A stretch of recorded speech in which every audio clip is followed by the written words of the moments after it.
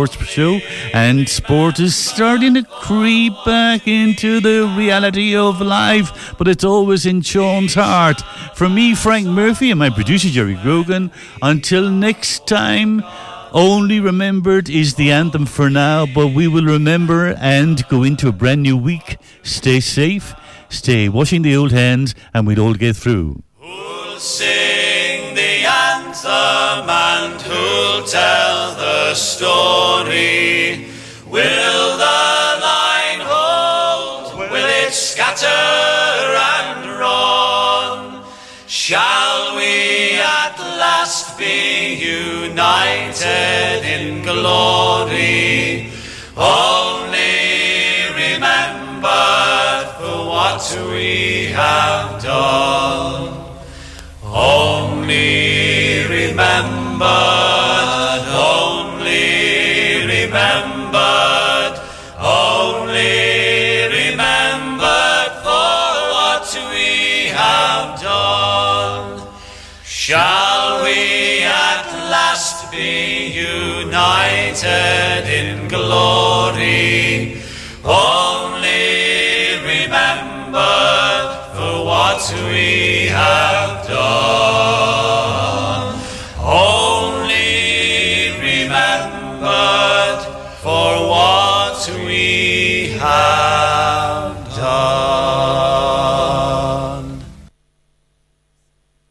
Fading away like the star.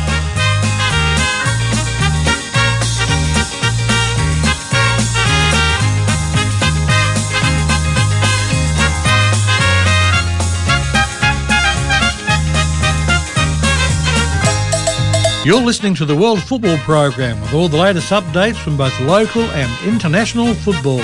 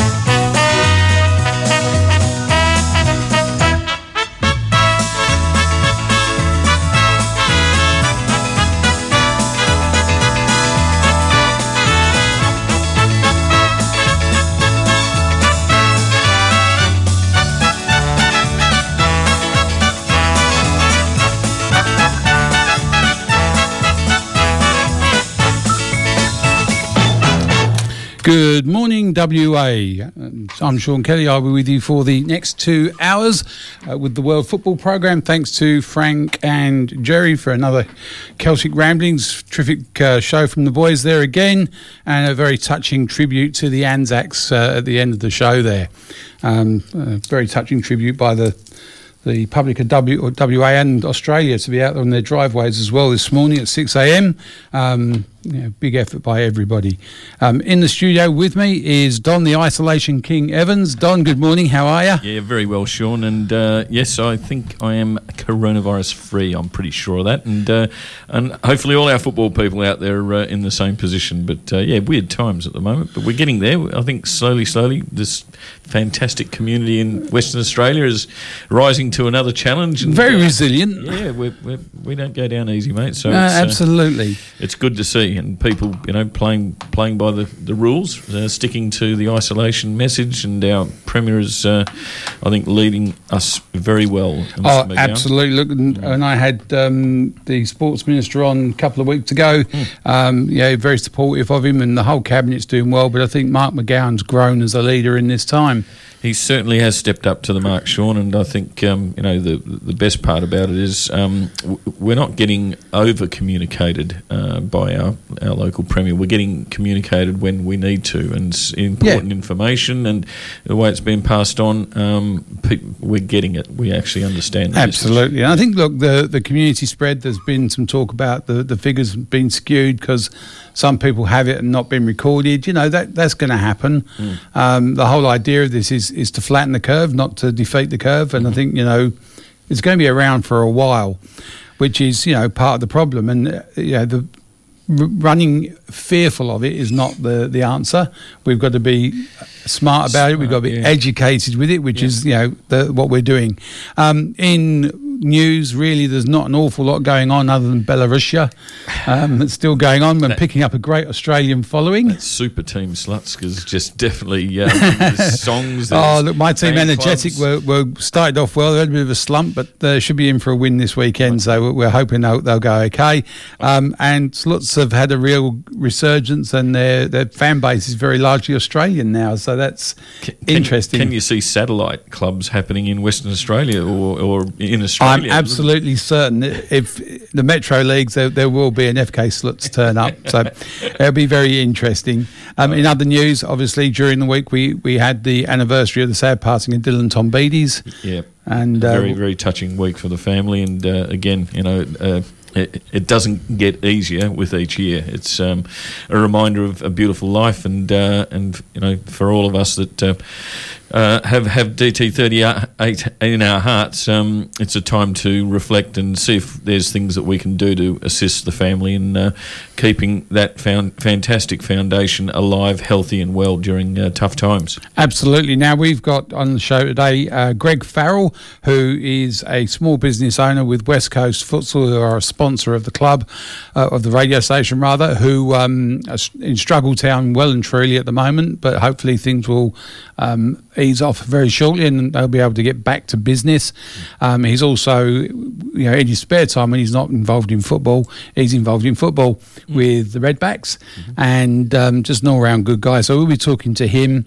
We'll follow that up with Daniel Garb, who also has a very much changed life, the former Fox Sports commentator, who is also a DT38 ambassador. So we'll talk to him about DT38 and his role as an ambassador. And life after Fox. Life after Fox and the future of football journalism in this country, because, not the best time in the world to be renegotiating your TV deal. It's I think there are worrying times with the Fox contract not being fulfilled, and clubs not getting their payout, which it was pretty much their lifeblood for survival for most of the A-League clubs. And absolutely, and it'll be interesting to see who else could rise as a competitor for the broadcast rights. Because the world, as we keep saying, the world has changed. It's a different place. That's right. Then we'll follow up with Dean Evans, who's the captain of Floreat Athena. Lots going well for Dino at the start of the year, and all of a sudden the whole rug's been pulled away from him. So we'll catch up and see how he's going, and he's his still on hopes his honeymoon, mate. Yeah, well, that's one good thing, isn't it? That he's on his honeymoon still, but that's it. Yeah, look, not good for anyone whose businesses revolve around football. Yep. And then we finish it off with a bit of a fan fest for Don and myself with one of the glory greats in Con Butsianis. I think we might need 2 hours to talk to Con, but we'll try to cram in as much as we can in that 25-minute spell we got with him. He's just he's just such a knowledgeable football man and passionate. Loves the game. Oh, without a doubt, he is, and one of the best dead ball specialists in the world. Never mind Australia, but we will go on with that later on as we go through the show. Now, in other news, local news and breaking news through there was the State League, all of the Standing League committees have been summoned to Football West next week. They're looking at a staged recovery and a return to football. So that'll be interesting. Yeah, it's going to be more than interesting. It's going to be like, wow, how is this going to actually work? And we've got some great people in those committees, and I'm sure, along with the decision makers at Football West, that they'll come up with the plan that sees our kids out there enjoying kicking footballs again. And it's just going to be. I think the isolation part of it is probably going to be an important cog in that wheel, Sean, and having supporters and parents and that just basically following whatever rules are set. That no crowding, no grouping, just stay open and let the kids run around and stay healthy. And absolutely. And look, there's lots of things to be considered, and when we talk to Greg, we'll go through some of those things because he's in a club that we're looking to be part of that resurgence. Yep. And it's not just as simple as going back out there. And I think people have got this very simplistic view. I know that there's been some things on Facebook last night with Campbell Ballantyne in the amateur standing league committee role, who's been canvassing people's opinions, and there's been lots of opinions on that already. It's just interesting to see how we go forward. I know in one local park, the local constabulary had a chat with a group of people who thought it was fine to go around coaching their kids during the lockdown. So it happens, and there's always someone looking for an edge somewhere. Yeah, look, I think the word normality is what people are always wanting to get back to. I think the new normal is going to be a little bit different than what we accepted as. It's going to be a whole new normal. Yeah, absolutely. All right, so we're going to get on the phones to Greg Farrell, and we will be back after these.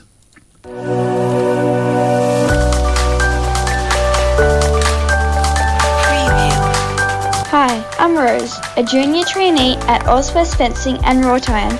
I am the fourth generation of our family business. Ozwest Fencing is built on 50 years of experience, creating unique fencing and gates and servicing the West Australian community. Let us help you secure and refurbish your home or business with customised materials and automation made to last. Ring us on 9258 6822 to discuss your ideas, or visit our online galleries at ozwestfencing.com.au. That's AUSWEST fencing.com.au. Station sponsor.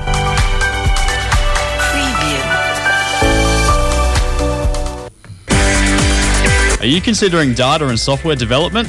From a simple website to custom office automation software. Phone Andy at DataPlats on 0414 263 938. That's 0414 263 938. I'll just Station sponsor. We'll be with you shortly. Hi, I'm Miranda Templeman. The world is a little different to us all right now. We may be learning to play football with our mates online, keep in touch through FaceTime, and watch classic matches on Share TV. One thing that won't change is being able to listen to the World Football Program on Radio Fremantle. Your World Football team are in the studio every Saturday from 10 a.m. to 12 p.m. We appreciate your support. Stay safe, Australia. We're all in this together. Young Miranda there with a...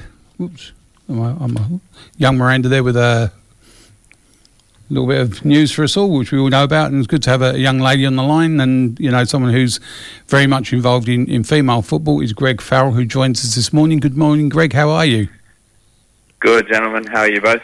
Good, mate. How are you holding up? Well, the isolation certainly has been interesting. It's been a trying time, most definitely. As somebody who doesn't mind a spot of his own company and a little bit of time alone, I've managed to get things done around the house and get some things that I needed to get done. But I'd say if it were having to go on too much longer, I'd start to be wearing myself a little bit thin. Yeah, look, it's one of those things we were just saying before you came on that, your life is completely involved in football because, during the week you're running West Coast futsal, and then at the weekends, just because you haven't got enough football in your life, you're a coach with the Redbacks. And everything's just gone. How do you cope with all that? The business, the social interaction you have through the club and everything else? Yeah, well, like I said, it certainly has been trying. I've been trying to keep myself busy, still doing work for West Coast. We've had to change a lot of plans that we had moving forward, but we were supposed to be taking teams over to a tournament in Madrid in August, September this year, and then into Southeast Asia towards the end of the year, and then Japan early in 2021. So we've sort of had to put all of that stuff on the back burner, but in a way it's given me a chance to actually consolidate that stuff and make sure we do get all of the planning right. It's also given me a chance to, I guess, reflect a little bit better on some of the things that we have done over the last few years that quite often get missed when you're running from 9 a.m. till 10 p.m. and never actually stop doing things. I think it's a good opportunity for businesses, and I've said this about the FA and the FFA, and WA football in general, is that it's a good time to strategise for committees to work together and think, right, how do we rebuild this? What works really well for us? How do we see the future going? And really to just get a strategic focus on and do those little housekeeping jobs that you hadn't done because you're too busy doing. Yeah, certainly. Well, I don't know if you guys saw the interview on Optus Sport with the 6 former Socceroos, where they spoke about the fact that this time can be used by the different football associations to be exactly what you just said. Yeah. Look, and I think to be making sure. Sorry. The one thing we all know is things like the NPL doesn't work. Rob Sherman's walked out on the development job, so what a perfect time to go. You know what? Let's work out what we do when we go back, but in a newer frame, and get the whole junior development and the frameworks through now, whilst not doing anything else. I mean, it's not like you're busy coaching or anything else. We could just work it out now, because Rob Sherman going missing was a huge blow. Yeah. But we've got to use this time productively. Look, I think, Greg, the point that you made regarding your business is reflection and better planning, and I think everyone's in that mode now where everyone's sitting down and reflecting on their own personal businesses, their own how they operate their family affairs. It's a real good time, but I think it's so important for the right people to be engaged now, and I'm not saying the predecessors were the wrong people. Let's just say maybe they were making it up as they went along. Yeah. And instead of sitting down with people who have been through the process of being professional footballers, being young fellas like all the guests on Fox. But what we can't do is turn the clock back to the 70s and 80s. No. What we've got to do is redefine what is now 2020s. Take the elements that made it work, and then, as you say, put it in the current environment and bring a new picture, a new day dawn for our football. And Greg, I'm sure you'd be racking your brain and saying, how can I make West Coast futsal better? And when you come back, out of the blocks after this sort of hiatus, your business will be better as well as you as a personal development. Yeah, well, and as you've just touched on, it's like I'm the development manager, so my brain sort of is always working on how can we make ourselves better, and one of the biggest things for me is having good people and getting good people involved. And my fiance Annie used to be the female development officer at Football West, so I know the hard work that goes on behind the scenes for everything that happens in football in WA and even across the country. But it's, as you just said, if we can use this time, and as the guy said in that Optus Sport podcast, if we can use this time to be working out what we've done well, but where we can improve, then we haven't wasted it. And I think, Sean, you just touched on losing Rob Sherman was an enormous thing, and I think it sort of speaks to the fact that we aren't in a great place as a game, that someone like him, who for the first time in a period of time brought probably more of like not Australian because he wasn't Australian, but Yeah. he brought an approach to that job that sort of fit more with where we are as a nation. But I thought Like, it was... not that the Dutch guys didn't do a good job, No. but I don't think they did things that fit with Australian football and with us as people, whereas he came in, and from everything that I've read, including his, I guess, farewell letter, he had the best interests of the game. Look, without a doubt, but I think, again, like the Dutch came in and tried to bring in a Dutch or a Belgian influence within here with the coaches we had previously. Rob's come in, very English kind of approach to it, and in some ways just didn't get the Australian culture. But the thing that annoyed him most was the pettiness and the self-interest groups that are out there. That was not just clubs, that was associations and the layers of bureaucracy that we have.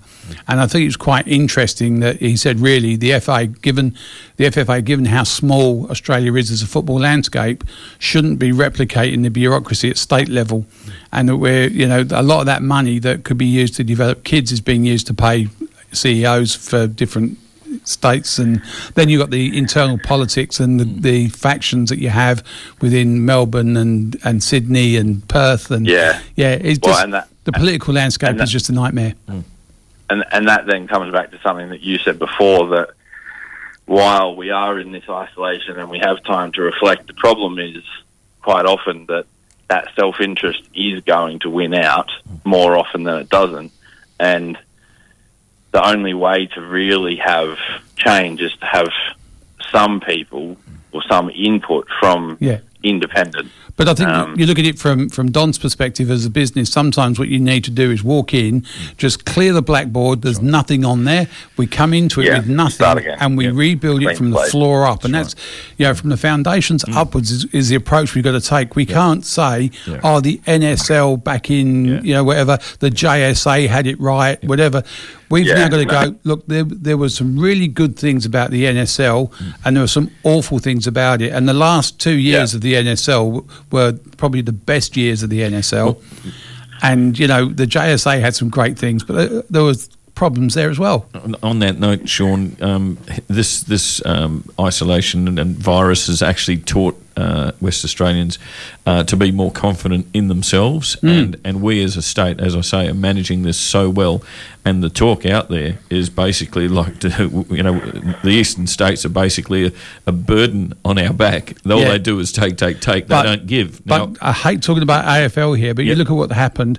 Two hubs were put forward, South Australia and WA, because of the way they were handling it, and very clean states as far as that goes. And now, because it's Victorian centric, they're all talking about going and playing out of Melbourne. Of course they are. Even though Melbourne's nowhere near as clear as we are. So for football in Western Australia, I really do believe it's a time where we actually have to do what's best for Western Australia. Absolutely. As much as we are part of the national game and we want to help the national side and all that, to get WA right, we've got to look after football in WA first. And set it up the right way. Sorry. Yeah, sorry. Yeah, well, and that's what you guys have just said is dead spot on. It's the one situation. Like, I moved over here from Brisbane in 2015, and this is the first time that I we'll can forgive say... you. It's one time I can say Western Australia has benefited from its isolation from the rest of the country enormously, because you look at the numbers in the other states, and like even the border crossing between Queensland and New South Wales at the Tweed, where there are people who live just on the south side of the border but work on the north side. They've had enormous problems with all of the different situations that isolation has brought up, whereas we've been able to sort of go, well, we're closing our border, and immediately things got better. So that isolation certainly has paid off in that sense. Certainly has. A good article in the Football WA website that the boys put out regarding footballers struggling with depression during the COVID-19 virus, from comments from Tanya Oxtoby on the world stage. Do you see any of that sort of filtering through in our local community, or are we able to, let's just say, stay in touch with all our people and keep the spirits high? you definitely do see some of it.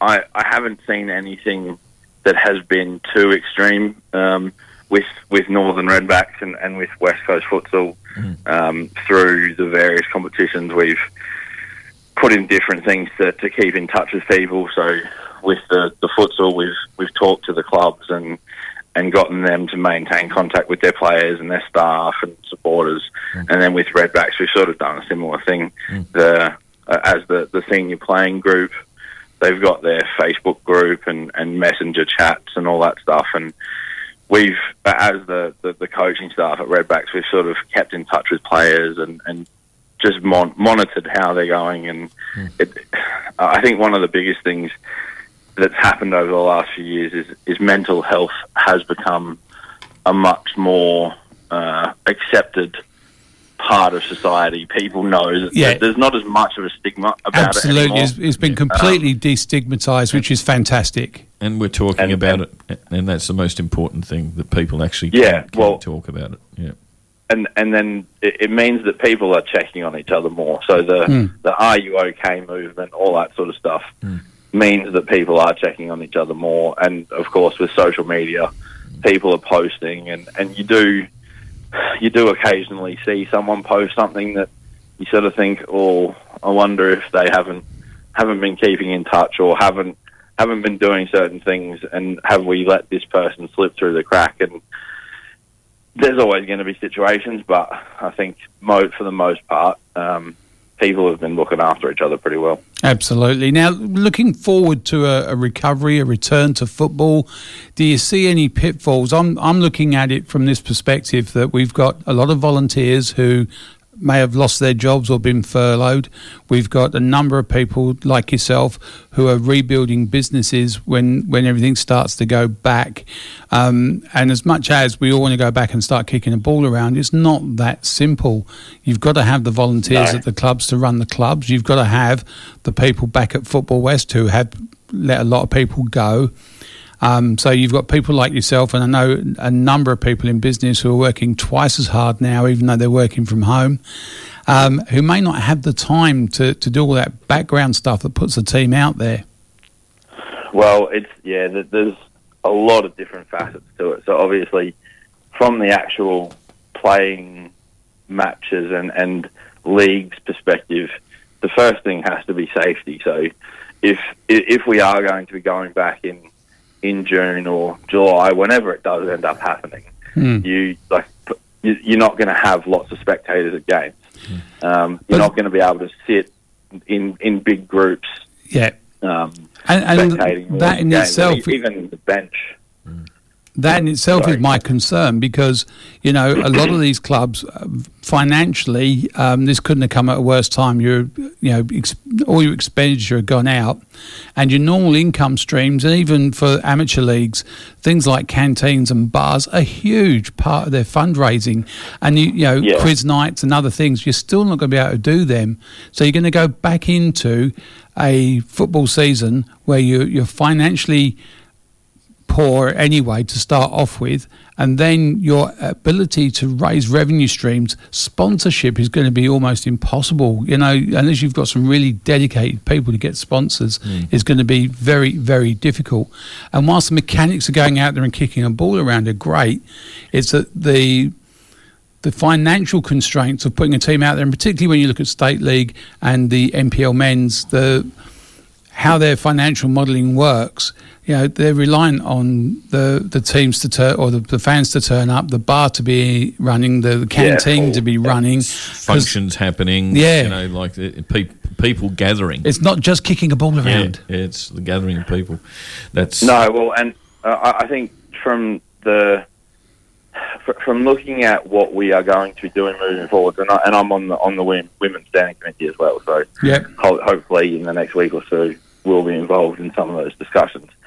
But I also think, I don't think it's all doom and gloom. Like, I think everything that you've just said, quiz nights and the bars and the canteens at clubs, they can operate. They just have to be very specific in the way they do operate when they come back.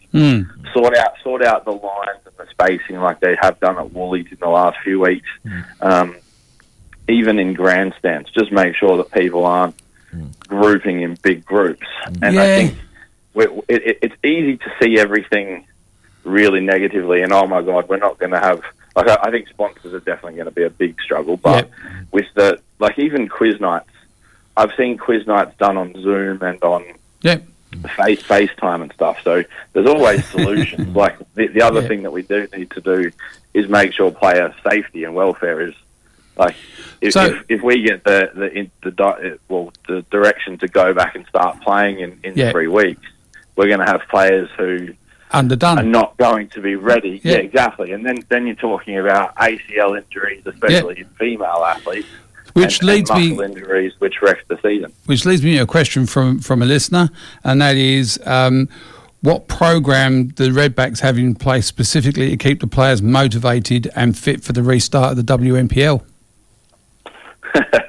So we have, obviously we've got our coaching staff, and we've got Brett Osborne has been looking after the physical aspects of our training sessions during pre-season.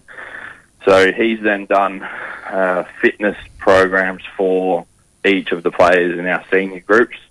How much of those programs have been being stuck to is anyone's guess. Like, I know, like I said, we have been checking in on individuals, and we have a fairly motivated and sort of top-level playing group. So they know that if they're not coming back at the right levels of fitness, then they're going to struggle to get into the team. But it's also, like I said, when we are making the decisions on when to come back and how to come back, it has to be with those questions in mind, and we need to make sure that even if the government says, yep, from the 1st of June you're allowed to start doing things, that maybe competition doesn't start till towards the end of June. Give people 2 or 3 or 4 weeks of training, and then, so that we're not just putting pressure on players to get back and play. And then when we look at it, we're talking about players going back and playing 2 or 3 games in a week, and you're going, no, you've only just come back from a very rapid or shortened pre-season, and then we're going to ask players to play twice a week. You said about the injuries, that's all that's going to happen. Yeah, I think the playing 2 games in some weeks is probably not a bad idea. It's feasible. Playing 3 games in a week and playing games on consecutive days. Like a lot of players who play futsal with me play in the MPL or the state leagues for the men and the women. So they're used to playing multiple games on a weekend. Yeah. But for players who aren't, it's a very, very different physical change. But even with the futsal, I mean, you're talking about a much shorter time and a different type of game where you're playing 90 minutes. It's a different intensity. Absolutely, yeah. Yeah. So I think the idea of having a shortened season is definitely, like, everybody wants football and wants sport back. But I think trying to jam 22 games into 12 weeks is just going to lead to more problems and cause individuals and clubs issues and injury. Yeah. No, I totally agree. Individual perspective. Yeah. So I think, look, and I know you're in the standing committee for the women, and I know all the standing committees have been asked to come and see Football West next week. So it'd be interesting to see how that looks when we go forward. I'm going to talk to Dean Evans later on about, from a player's perspective, going and playing without any fans being there. It's a very, very different game. I've watched a couple of those games, the last of the A-League games where they didn't have anyone in the stadium, and it's not the same. Well, as a parent, I want to go watch my son play. Yeah. And if somebody said to me, you're allowed to go, but you have to sit 5 seats away from the nearest person. You want to hope you're playing at Inglewood. Exactly, or even at Litter Stadium. I'd go up on the hill and, so you just find a spot. And we're not getting big crowds at our games anyway, Sean, so I really don't think the crowd part of it is, is a threat. But then I'll throw this another way around. If we've got the state at a point where we have 0 COVID, yes, and there's no reported COVID for 2 weeks, 3 weeks, 4 weeks, are we at a point then where we go, tell you what, we're all right. Let's go everything back to normal and just with the border controls in place, use track and trace from then on if we do get 1 or 2. Yeah. It's going to be around. We've got to learn to cope with it. We can't run and hide. Correct. No, well, and that's I think the other thing is I had parents who, especially in Brisbane when it was wet, would come and watch games and they'd sit in the car if they had to if it was bucketing down with rain. Yep. Like you look at a lot of the fields. Celebration Park is a perfect example. There's no reason why you can't sit up in a car and watch a game from up there. So there's plenty of ways for people to do it. And like you said, if people aren't sitting in big clumps at the ground, then there's no problem. Yeah. There's no problem for 40 or 50 parents to be at games watching. As long as they're not standing within a metre and a half or 2 metres of each other, then there shouldn't be a problem. We just have to have people being smart. And do you know how you make them go and sit in their cars?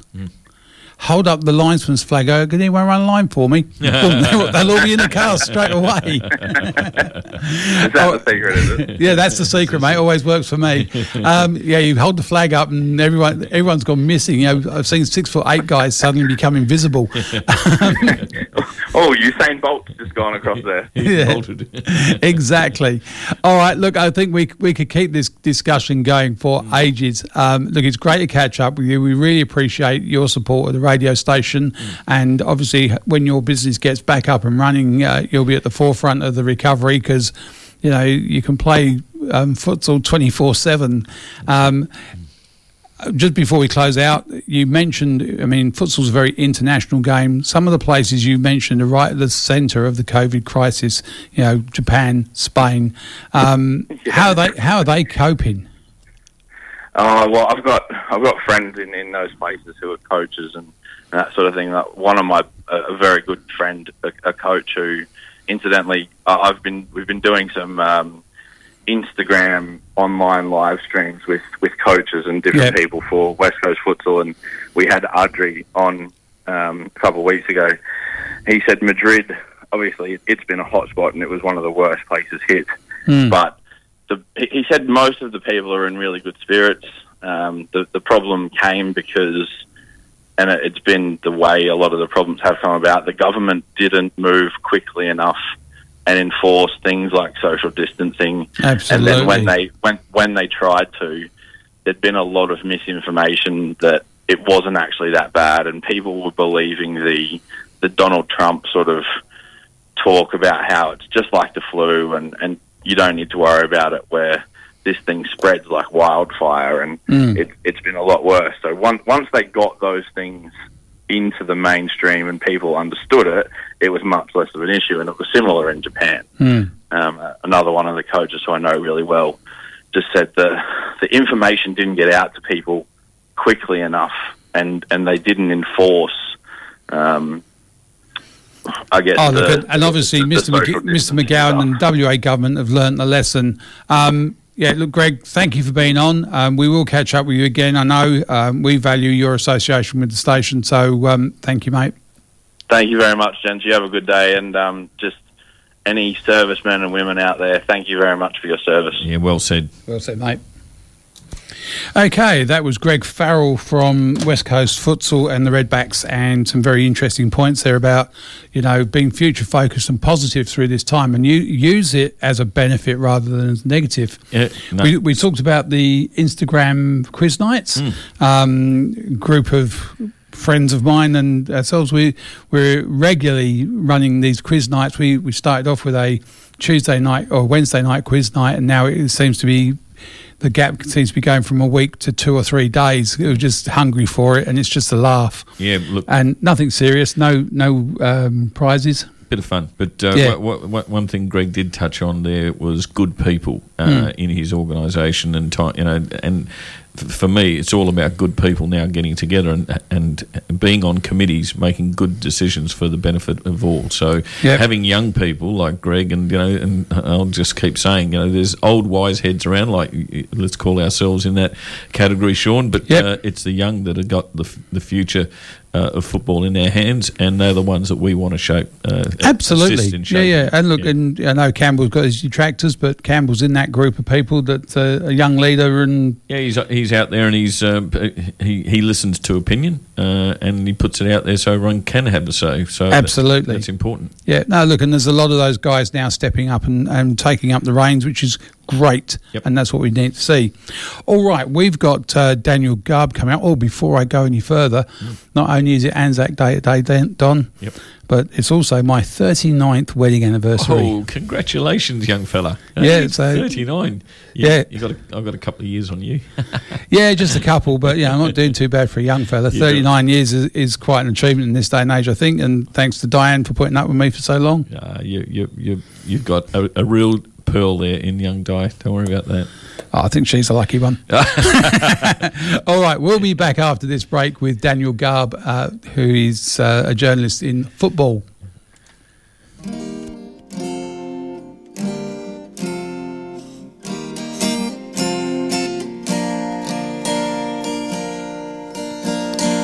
I came from the dream time, from the dusty red soil plains.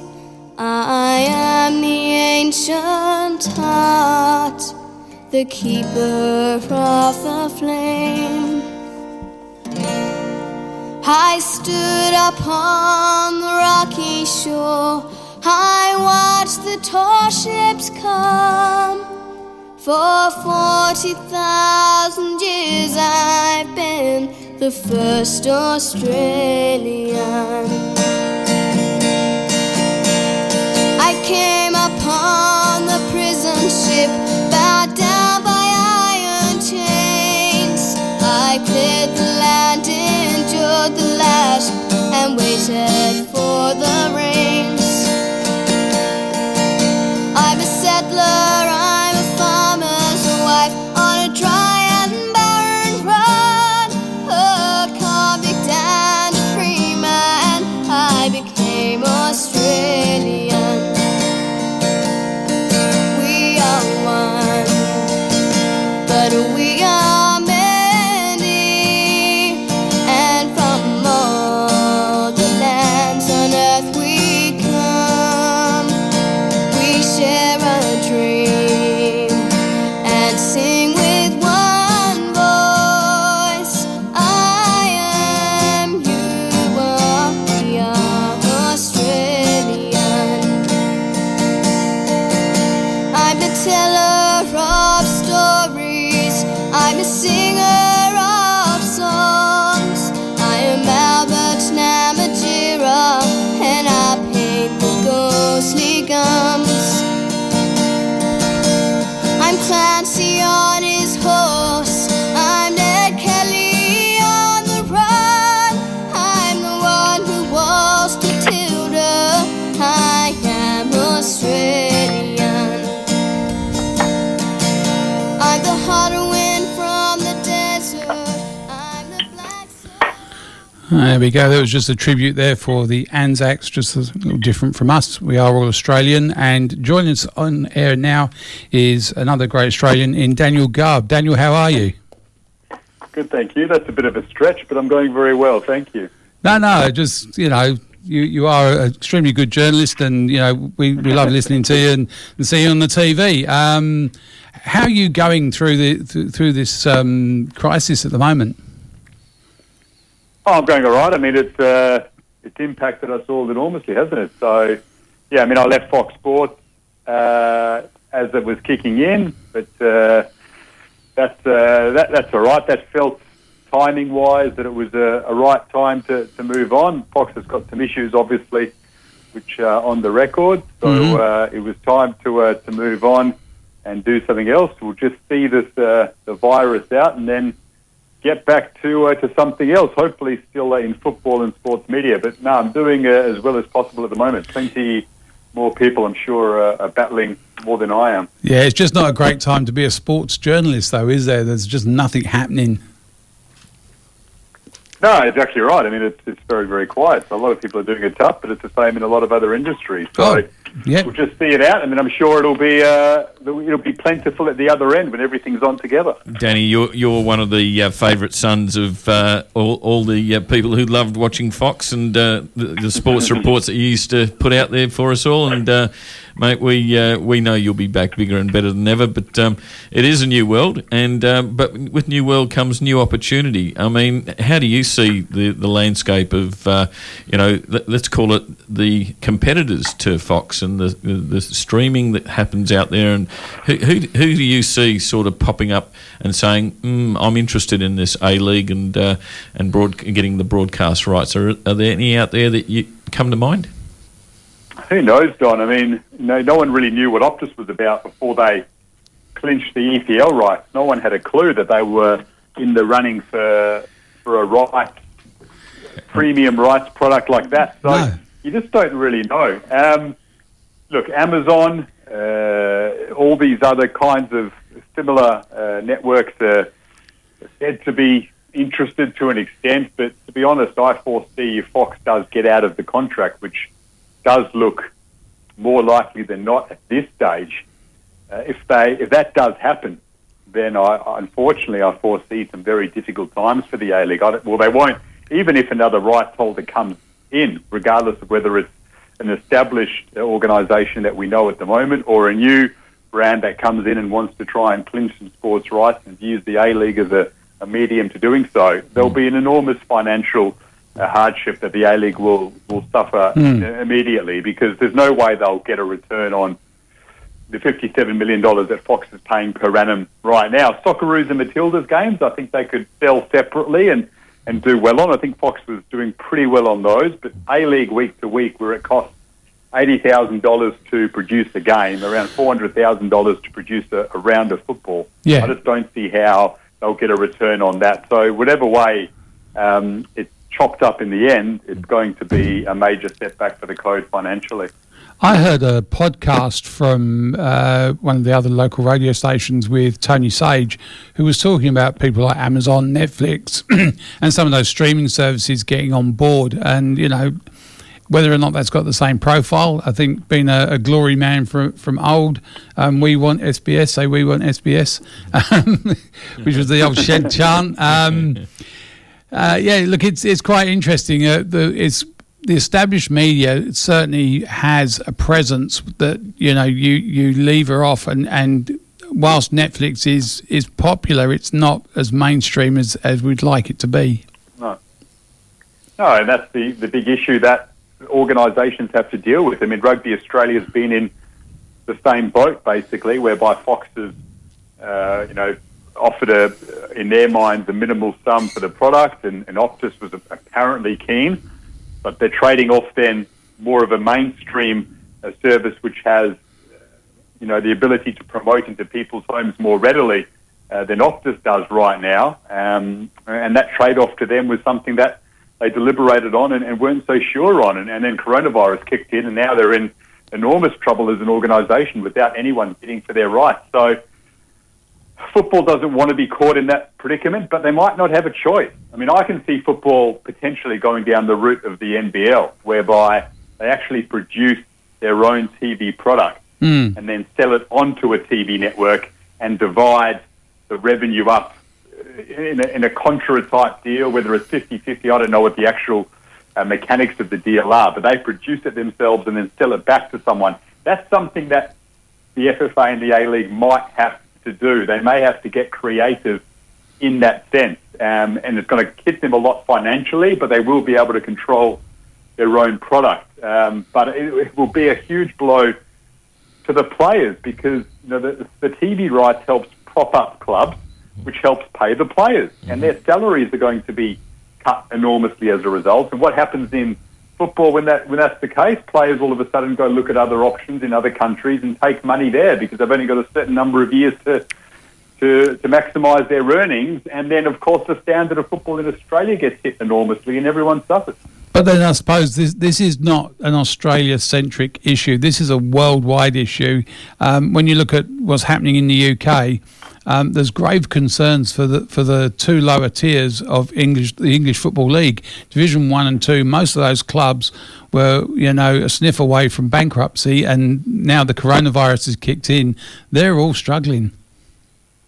Oh, enormously. And they've got big issues there. I mean, what they do have in England, though, is a guaranteed multi-million-dollar TV deal that comes in every single year. In fact, more than that, multi-billion dollars when you consider the international aspect of it. And they're going to have to think about the way in which they divide that money up, so it doesn't just go the bulk of it to the Premier League clubs. They'll have to take a lot of that and put it down the pyramid in English football to keep those leagues alive. And you'd be surprised if something like that didn't happen. They've got the luxury of a massive pool of revenue and huge reserves of funds, which the AFL has the benefit of as well. Yeah. Other codes aren't as lucky, and Australian football, unfortunately, is not in that position. And then when you look at it from the government spending, I mean, the AFL and associated across the states all get large influxes of money from government. So at a federal level, AFL get money. At a state level, in this state, AFL gets 12 mil, and I think we get a couple of $100,000. And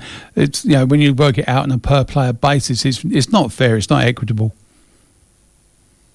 No, it's not, and that's something that the FFA needs to get better at and have acknowledged they will get better at, which is, lobbying the government for more money. When you look at our participation numbers, which are so strong, and you look at the amount of football clubs we have around the country, the government should be putting more money into football. Absolutely. We haven't had those ties over the years, have we? Because it's not part of the cultural fabric of Australia. It hasn't been strong enough. And then, of course, we had the major setback, which was going to the government for $32 million for the World Cup bid for 2022, which registered one vote, and that put us all the way back again. A lot of that goodwill that was starting to be generated and the connections with government, unfortunately, was affected enormously because that World Cup bid turned out to be a bit of a disaster all up. So they've had to start again, if you like, and they are getting better at it, but we should be getting a far greater return, and hopefully that will happen in time.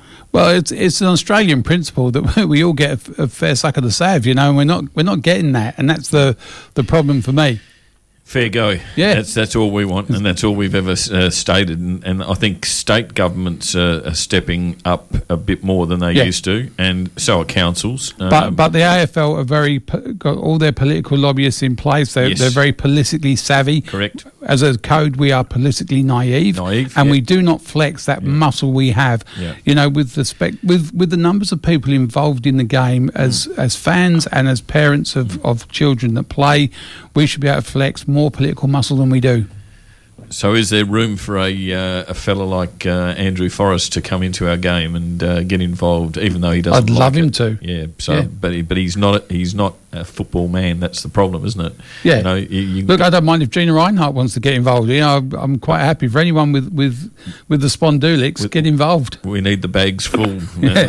But we've got lots of wealthy people in football. We've had the Lowies, one of the wealthiest families in the world, involved. We've got plenty other families that have extreme wealth that are involved in football still at certain clubs around the country. Perth's got an issue now because no one's giving Tony Sage a chop out, and that led almost to that what would have been more than shambolic cryptocurrency bid for the club, which was absolutely crazy, of course, and thankfully never came to fruition. But you can understand where Tony's coming from. I mean, and Perth, there seems to be a void right now, but at the national level and in other parts of the country, there are some very wealthy people that are involved. Yep, here.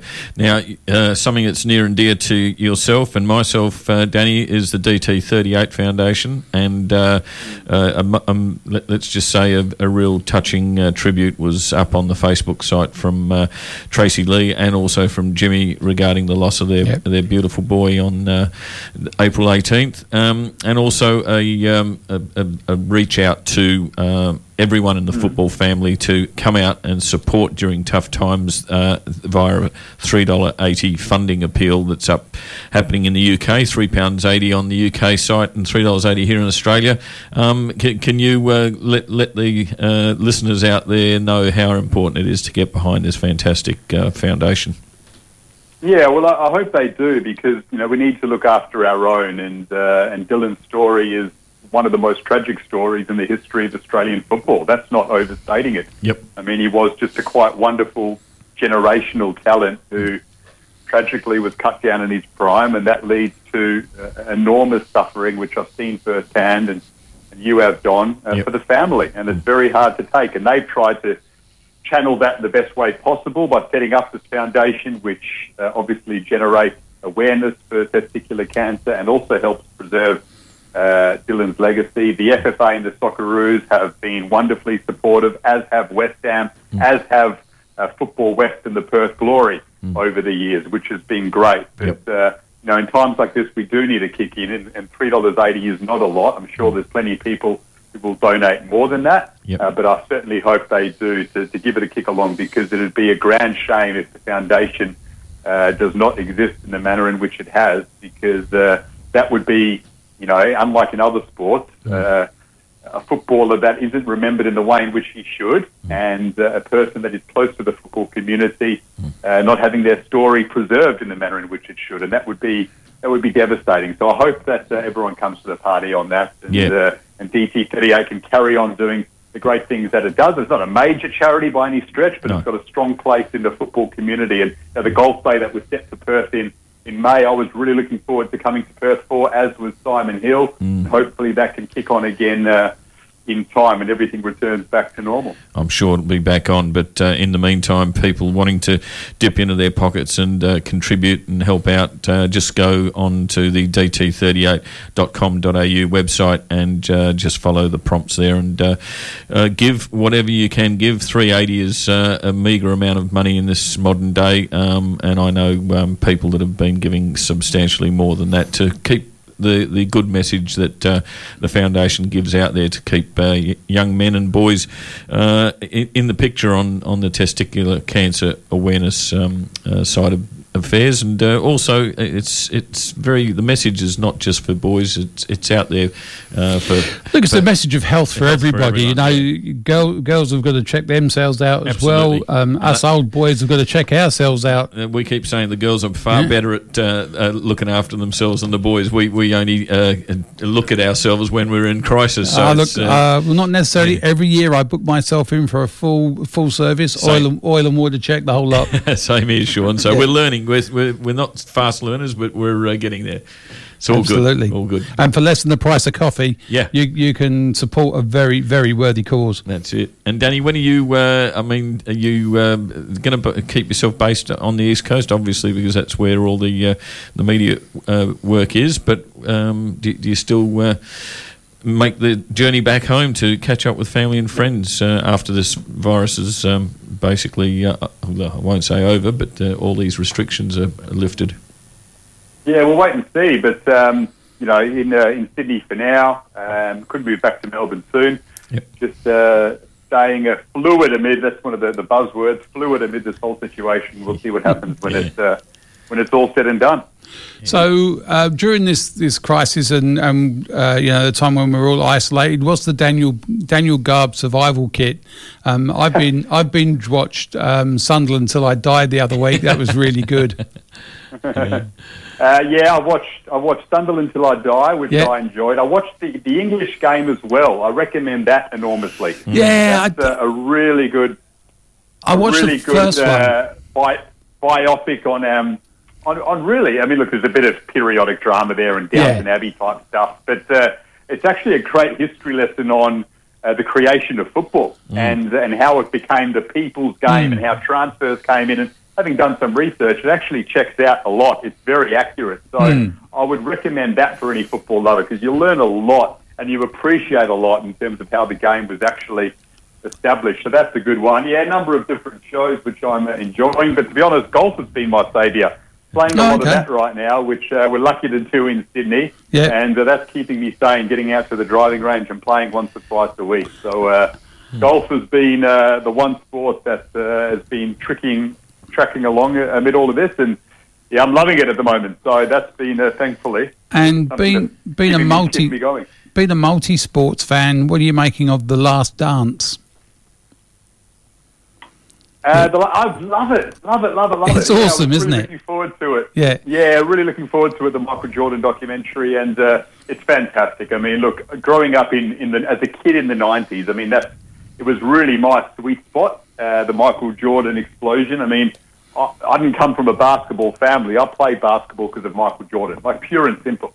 I mean, we went to Wildcats games, and the Wildcats became so popular, and the NBL was so popular then because of the flow-down effect from Michael Jordan in the NBA. There's no doubt about that. Yeah. So I'm so aware of the impact he had, and to reflect on his greatness and learn so much about that story through the documentary is, I find fantastic. So, watched the first 2 episodes as soon as they came out and can't wait for the next 2 on Monday. And I think, when you go through it, just the backstory, what was going on behind is really good. Looking forward to seeing if Luke Longley makes an appearance in it. And, there is, for all of us, it touches on the history of all other sports as well.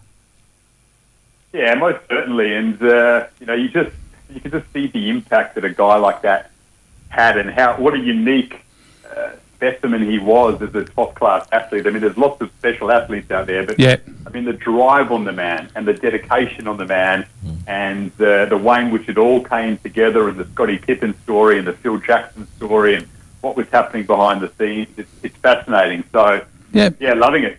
Absolutely. And do you think Will Grigg would have been worth as much without the song? I tweeted that the other day. I said, absolutely no way. They spend £3 million on Will Grigg in Sunderland Till I Die. If it wasn't for that bloody song. It's that song that got him over the line. I thought it was an abject failure in preparation. It was panic buying at its best. They had no B plan. It was Will Grigg or nothing, and despite going, that's more than we want you to pay 2 or 3 times, they still went to $3 million. I just thought it was a classic way of a club in free fall, just panic buying for the sake of panic buying. I get the theory behind it, because they needed a striker, and they thought, well, if he scores 5 crucial goals, well, it's worth the money. Completely understand that. But they don't pay 3 times over the odds, which is what they did pay in the end, if he didn't have that song attached to his name. I just think they go, he's worth £1 million. There's probably 5 other players they looked at worth £1 million. Yet somehow they persisted with him because he was this popular player in the UK at the time due to that song. And I think that's the only reason why, or a major reason why, they ended up paying over the odds. Yeah. I mean, for that sort of money, you could have spent that money on surgery for Tony Cottee and played him up front. Exactly right. But I mean, ultimately, they should have made Josh Madger stay, and just hoped that he did enough to get them through. But I think even if they forced Madger to stay, I think his agent would have told him to strop and drop his head and drag his heels and force a move and give them no choice. That would have been the play from the agent, but it probably was worth them taking that risk. The backstory in that, of course, was that the agent was looking for a payday, and he filled this young kid's head with, I can get you. And that was it. It did them. Of course, and it happens all the time, and it's very sad. And then, when the agent fills the player's head with riches, of course, of how much they can earn, and then when the player says, but the club won't let me leave, he goes, okay, we'll just refuse to train. Don't show up for training, show up late.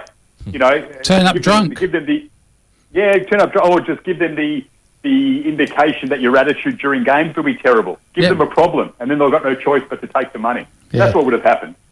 Yeah, no, it was a very interesting and enthralling series, and it's just for that backroom stuff. For anyone that has run a club, Don, it just resonates with even local clubs and how you run a club. I call it the funny business of football. There's always a bit of funny business going on. And the business plan of losing 33 million a year and then asking someone to sign a cheque for it. Yes, great madness.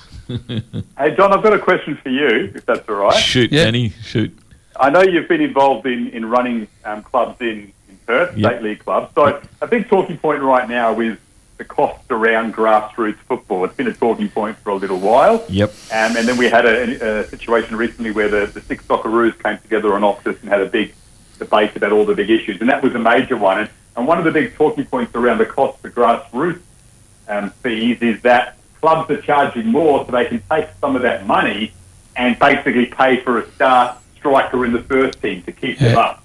And which is obviously very controversial. And I can answer that one. I can answer that one Well, for I'm you, just Daniel. wondering, does that happen? Does it happen more than it should? And do we need to put a cap on what parents should spend, should be allowed to spend on junior fees? To me, that seems the logical scenario. The logical scenario for me, and the way our club do it, we actually are not cheap, but the parents get a full breakdown of where that money goes. Some of that money, and certainly a small portion of it, goes towards funding first-team players, but not an awful lot. And a lot of parents don't mind that. It's where, and for their money, they're getting a full-time professional coach who does nothing else but coach that program, and dedicated coaches throughout the age groups. So they know where the money's going. I think when you've got a mum and dad coach who's not getting paid anything purely as a volunteer, and you're still getting charged $1,200, that's a problem. Yeah. And as long as the people are open and transparent with where the money's going, the parent makes the choice. On my take on it, Dan, is some clubs do it better than other clubs. Some clubs manage their accounts in a far better way. What I found at Stirling when we started trying to build the Field of Dreams, where kids could actually look at coming to the club and learning the football, that we made sure that we got the best coaches. So to get the best coaches, and I mean, we talk about the word. The good people, people who actually can get a message across, not batter the kid mentally, actually get the message across in a teaching manner, and then you show the dream of these children, and you back that dream up by making sure that you've got a youth development policy where you play kids in your senior team, and the kids actually do improve. So then, when you go to buy players, like I did, I got Jason Gavin, played for Middlesbrough. I got Shane Robinson, played for Shamrock Rovers. I got players that are world-class players that could come here, and yes, they cost me some money, but at the end of the day, I made sure I got sponsors to fund these guys to come over, and they were looking for an opportunity to start a new life in this country. And Jason Gavin got a job in the mining industry, but he taught our kids how to be professionals. So when I went to parents and said, we're going to have to lift the fees a little bit more just to compensate getting quality teachers in our structure, the parents were more than happy to pay that little bit extra because they knew their kids were mixing with quality individuals. Absolutely. Yeah. Yeah. Interesting. I mean, every club would do it differently. I mean, I just remember growing up, we had mum and dad coaches, but, thankfully the mum and dad coaches were the ones who knew about the game and understood the game and taught us very well in those early stages. I can understand definitely having qualified coaches when you get to certain age groups, under 10s or whatever, but to me, I think when the kids are under 6, under 7, under 8, under 9, charging them 4 figures just doesn't add up because you're potentially turning kids away from the sport, and they're going to take up Auskick where it costs $60 to under play. 10s. It's a big issue because we produce plenty of good players at our club through mum and dad coaches, and we have so many great talents. Yep. Under 10s, you can put them.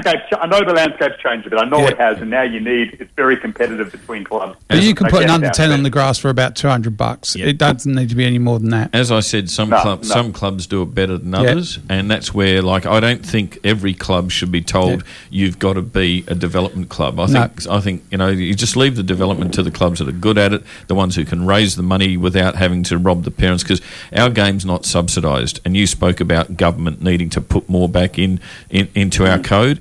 If we got the same subsidies that Aussie Rules got and cricket got, we wouldn't have to charge our parents the amount of money that we charge. So that's where the inequality needs to be addressed. And that way we don't, our clubs don't look like robbers. I don't think there's one president or committee member out there that wants to charge these crazy prices. It's the only way they can survive is to charge. Unfortunately. Well, the thing is, it has a cost, and I know. Look, no matter what the cost is, you put a player on the ground. I can tell you that a quarter of that fee, or over and above that, is still raised by sponsorship, fundraising, etc. So, and if you're charging $500 for a player, I can guarantee you it's costing you between $750 and $800 to put them on the grass with council fees, insurance, and all the other things that you've got to pay up: electricity, gas, water, kits, the whole lot. So whilst it seems a lot of money, generally I would say 99% of the clubs are doing the right thing. The NPL clubs always come under scrutiny because the amount of money they have to pay. But each one of those has to have a TD that doesn't come cheap because there is a lot of work they have to do. And if you're paying for a full-time accredited TD who's got the ability to improve those children, it's money well spent in some cases. Yep. Spot on, Sean. Okay, Daniel, look, thank you very much for being on. Really appreciate your time. Good to hear your dulcet tones there, Danny. We miss you, mate, and we look forward to seeing you back out there on the big screen. Absolutely. Looking forward to it. Thanks, lads. Good on you. See you, Daniel.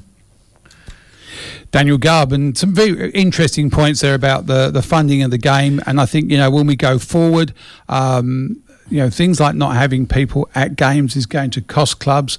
We need people putting money into the game. Right. And if we don't, those fees will only go up because the money has to come from somewhere. It does. You know yourself, Don, a club does not run on fresh air. No, we balanced our books when we got good crowds, when we had good entertaining teams, and even with the kids on Sundays, the canteen used to do a cracking business because there was lots of parents keen to come and watch these young skilled kids enjoying their football. Absolutely. All right, we'll be back on the air with one of those skillful young kids years ago in Dean Evans. Apparently had a decent mum and dad coach. Yeah, I had no idea your missus could coach. We'll be back after this. Steady on.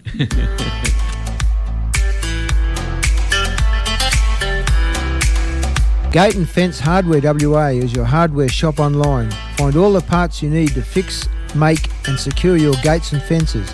Friendly staff and family offer advice to help your project along or order in your special part. Gate and Fence Hardware WA. Station sponsor.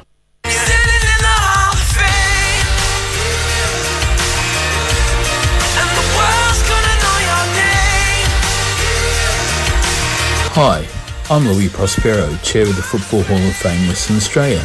We are the first sporting Hall of Fame formed in Australia in 1996. The Hall of Fame recognises outstanding individuals in football in Western Australia. Join legends such as Sandra Brecknell, Julius Reed and Gareth Naven at our next Hall of Fame event to celebrate 25 years coming up in 2021. Find us on Facebook and on the web. As the Football Hall of Fame Western Australia, keep up to date with events and regular stories from our team of journalists and committee members. The Football Hall of Fame Western Australia, recognising the Western Australia football community.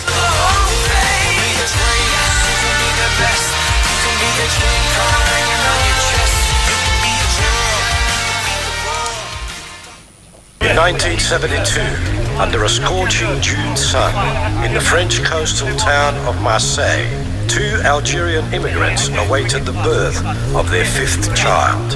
Later that day, a star was born. We are proud to be the longest running football show on radio in Australia. Call it soccer, call it football. Myself, Peter Skiller, Penny Tanner, Sean Kelly, Don Evans and Derek Pollock are the voices in your world football team, sharing the news across WA, Australia and the world for the one and only World Game, the World Football Program on Radio Fremantle.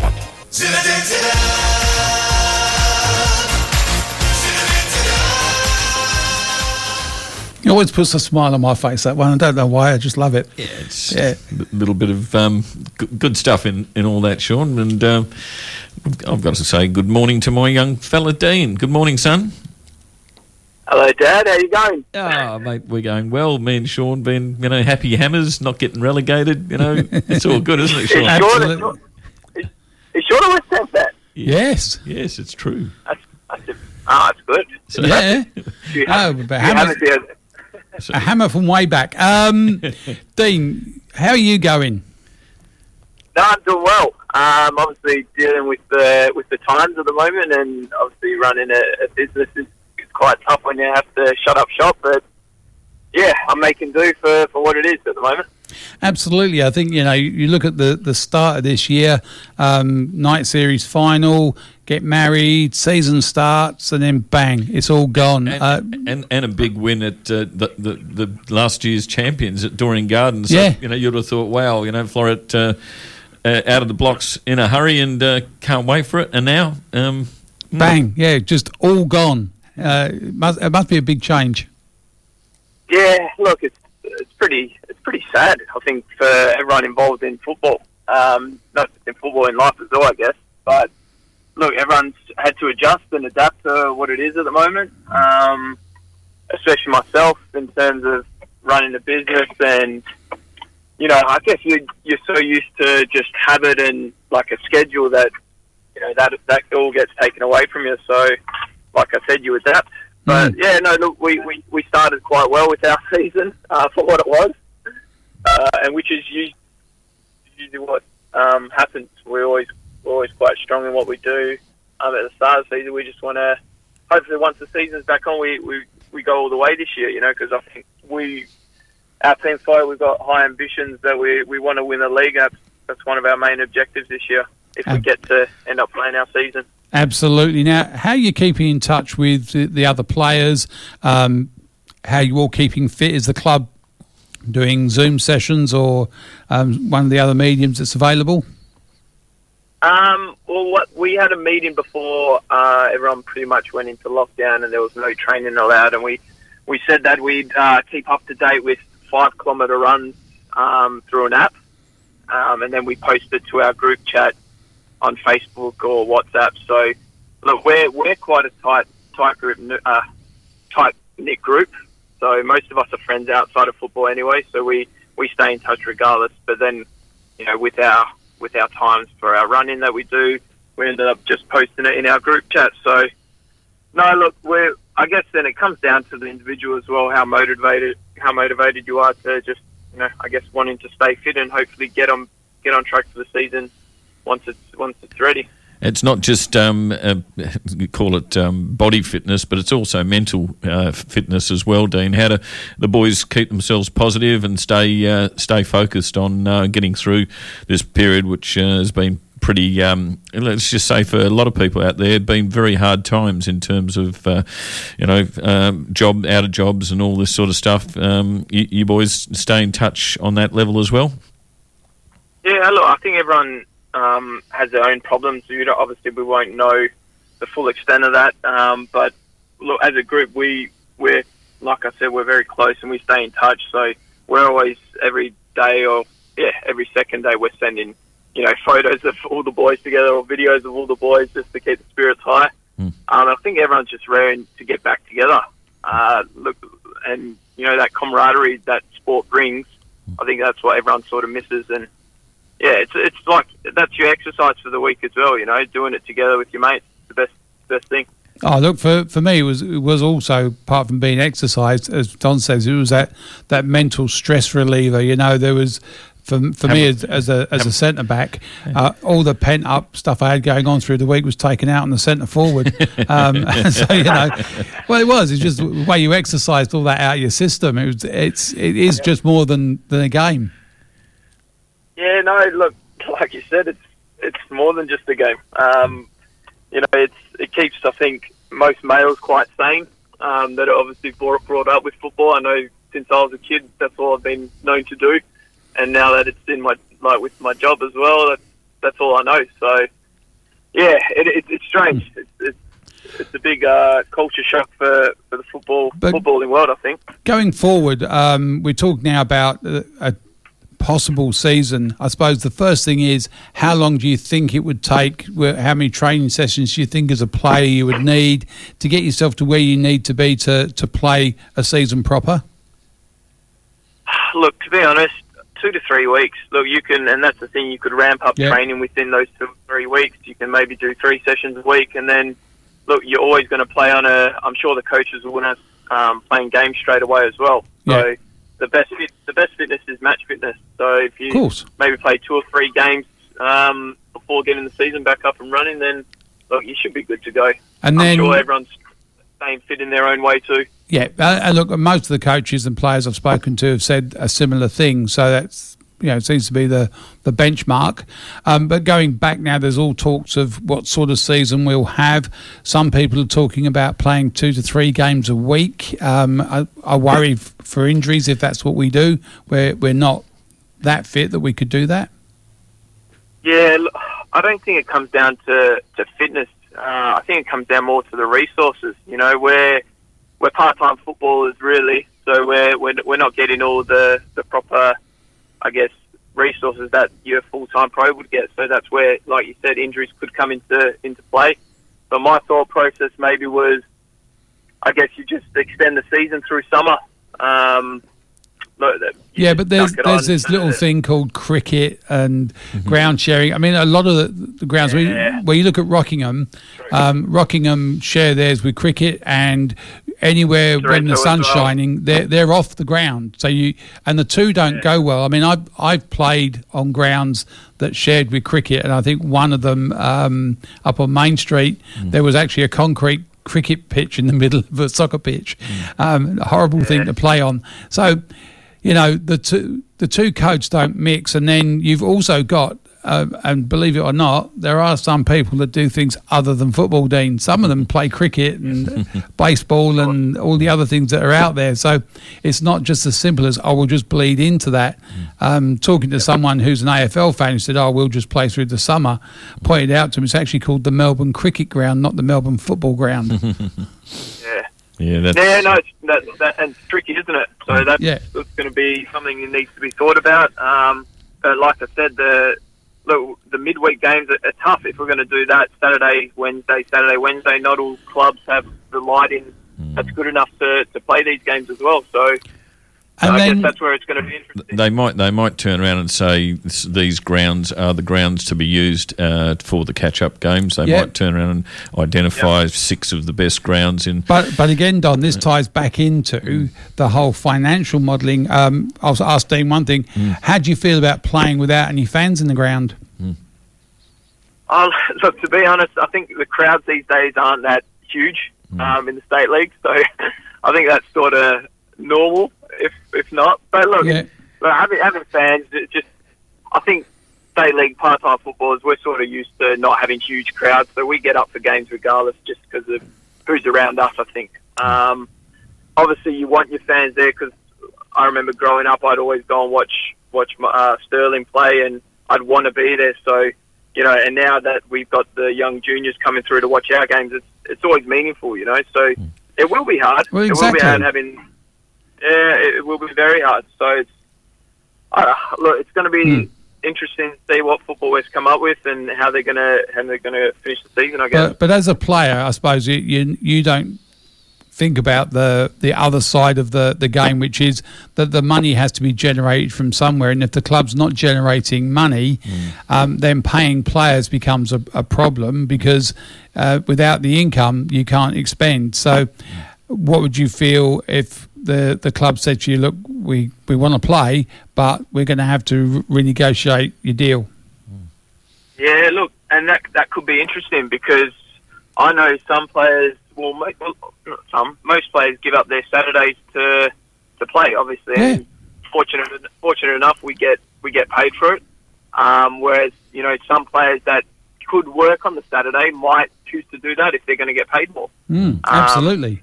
So that's where it could be, interesting to see what happens. But at the same time, you obviously understand that, clubs aren't generating that money. So yeah, again, that's another tricky question. What's your thoughts, Sean, on players having a say in how the season is actually agreed to by Football West? It shouldn't just be standing committee members.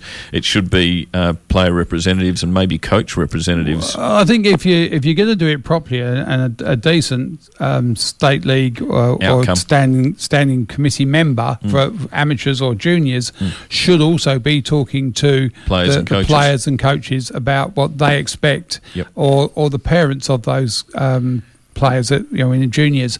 But it needs to be a collective, not just one simple thing. Agreed. I think if you ask a player would go, I'll go back this afternoon. without having to consider all of the other factors. One of the factors we haven't considered is that Football West laid off a whole load of staff. And if they don't have the staff to support the competition, what does it look like? That's right. You know, How does that come together? On the business side, Dean, that's been obviously something that you and Reece have had to look after and adapt to. Have you found that the government support and initiatives that have been put in place have helped offset a little bit of that, call it, hardship that you boys have had to endure now? Look, yes and no. We obviously got that JobKeeper payment, which is great, but you're losing that consistent income, which is tough. Obviously, speaking with the landlord and co-easing with him and speaking with him, and he's helping us, which is great too. But yeah, it's not easy, I'm sure, for any small business owner or any business owner in that sense. Like you said, we've had to adapt, so we want to stay in touch with our footballing community that we've had. Majority, which we're now doing a lot of online sessions. And there's positives that have come from it in terms of we're doing a lot more online, and we're doing 3 sessions a week for kids aged from 5 to 13. So, and that runs for 30 minutes we did this week. That's just gone. We did Wednesday, Thursday, Friday because of the holidays, and once they're back at school, so we'll do more afternoon sessions, and we're also going to release a full-time online program. So it's a month program where kids can train every day if they want. And I suppose that's the other thing that's missing. I mean, I've got young grandchildren, and I know one of my 8-year-old grandchildren, he just misses his football so much. Every spare minute of the day he's out there with the ball. It's really tough on the kids.